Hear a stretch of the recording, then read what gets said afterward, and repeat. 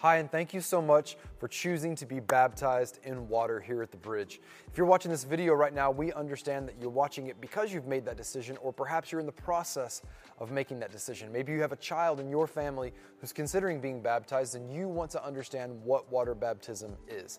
We want everybody to know what it is that they're signing up for before we baptize you in water, so thank you for taking the time to watch this brief video. Let's talk a little bit about the significance of water baptism and why it is that we do it. You know, in the New Testament, the way that it was written was in Greek, and of course, the word baptize comes from a Greek word baptizo, which means to immerse. So simply put, when you go down into the water in baptism, you are being immersed in Christ. We want to get you fully covered in water, but more importantly, fully covered in Christ in water baptism.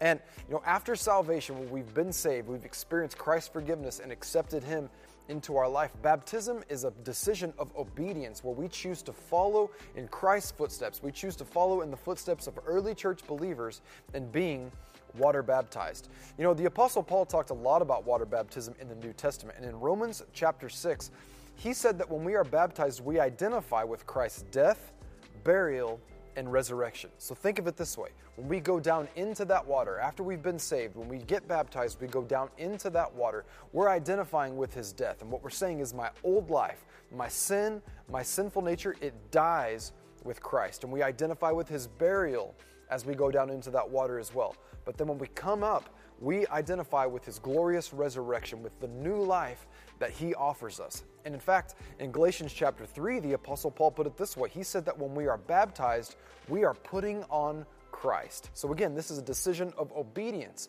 We are choosing to follow Christ in baptism. And when we come up out of that water and identify with His resurrection, we are allowing God to put Christ on us and allow His nature to manifest in our lives. And what an amazing thing that it is, because baptism is simply a symbolic, not just a physical act, but a spiritual act that says the old is gone and the new has come. And while we talked about some of those New Testament symbols there of baptism and what it means, in fact, we actually see the symbols of baptism all the way back in the Old Testament as well. When the nation of Israel came out of captivity and slavery in Egypt, they crossed the Red Sea. In the New Testament, that experience of crossing the Red Sea and the parting of the waters is identified as a baptism for the nation of Israel.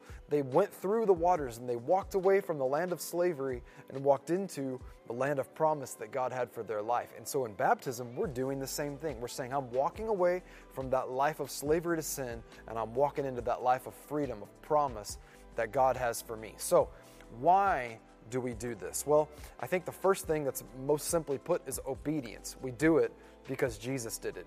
In fact, in Matthew, Mark, and Luke, 3 of the 4 Gospels, we see the record of Jesus being baptized by John the Baptist. And when Jesus went to John the Baptist said, I'm not worthy to baptize you. It's you who should be baptizing me.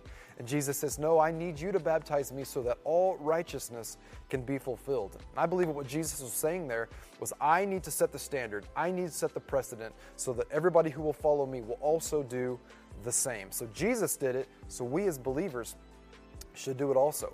But I think one of the other greatest reasons why we should go through with water baptism is because the early church believers did it also. And in fact, in Acts chapter 2 on the day of Pentecost, we see that after Peter stands up and gives his great sermon where 3,000 people come and believe in Jesus and experience salvation, it doesn't just say that 3,000 people believed, it says that 3,000 believed and were baptized. The early church made it a habit to be baptized if you were saved. And we believe quite strongly that this is an act of obedience, that if you are saved, you should be baptized too. Can I tell you, there are things that God wants to do in your life through water baptism. It's not just a physical act. It is an outward expression of an inward decision. That's a part of it. But it's more than just a physical act. It's a very spiritual act where we are saying, God, I am choosing to follow you, and I want you to bring your new into my life. The old is gone. The new has now come. So let me just answer a few questions very briefly. You might be asking yourself, who can be baptized? The simple answer to that question is anyone who believes. Anybody who's old enough to understand that decision that they've made to be saved and baptized can be baptized. So we want to include anybody who's willing and understands that decision. At the Bridge, we baptize people who are old enough to understand that decision. And let me say it this way. We tend to usually baptize people, or specifically kids, who are at least 6 or 7 years old. At that age, we've discovered that kids are more likely to understand the decision that they've made. So if they've understood salvation, if they've made a decision themselves to follow Christ, and they understand what water baptism is, we're happy to baptize your kids. Now, are there times where we don't baptize children? Yes, there are. And I want to explain this to the best of my ability, but I want to say it with love, because maybe you come from a tradition where infants are baptized. We're not against that. We don't oppose that. In fact, we believe there's some blessing that's involved with that.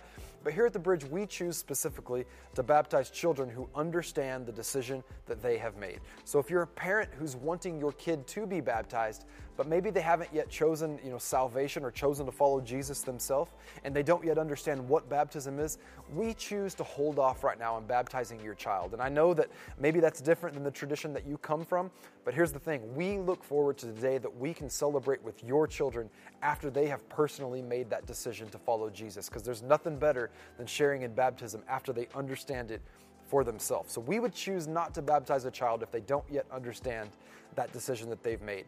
Let me encourage you with this, though. If you do have a child that isn't quite ready for baptism, they haven't yet made a decision to follow Jesus, I would encourage you to consider child dedication. Child dedication is really an opportunity for us as parents to take on that responsibility of dedicating our kids to the Lord before the church family and saying, I choose to raise my kids to follow God, to know His ways, so that one day they can make a decision to follow Jesus themselves. That's the difference between baptism and child dedication. So we advise you just to choose wisely there and set your children up for success. Hey, we are very excited that you are considering water baptism. And if you are ready to choose to go through with this because you understand the decision that you're making, let me be the first to say congratulations. This is going to be a great day.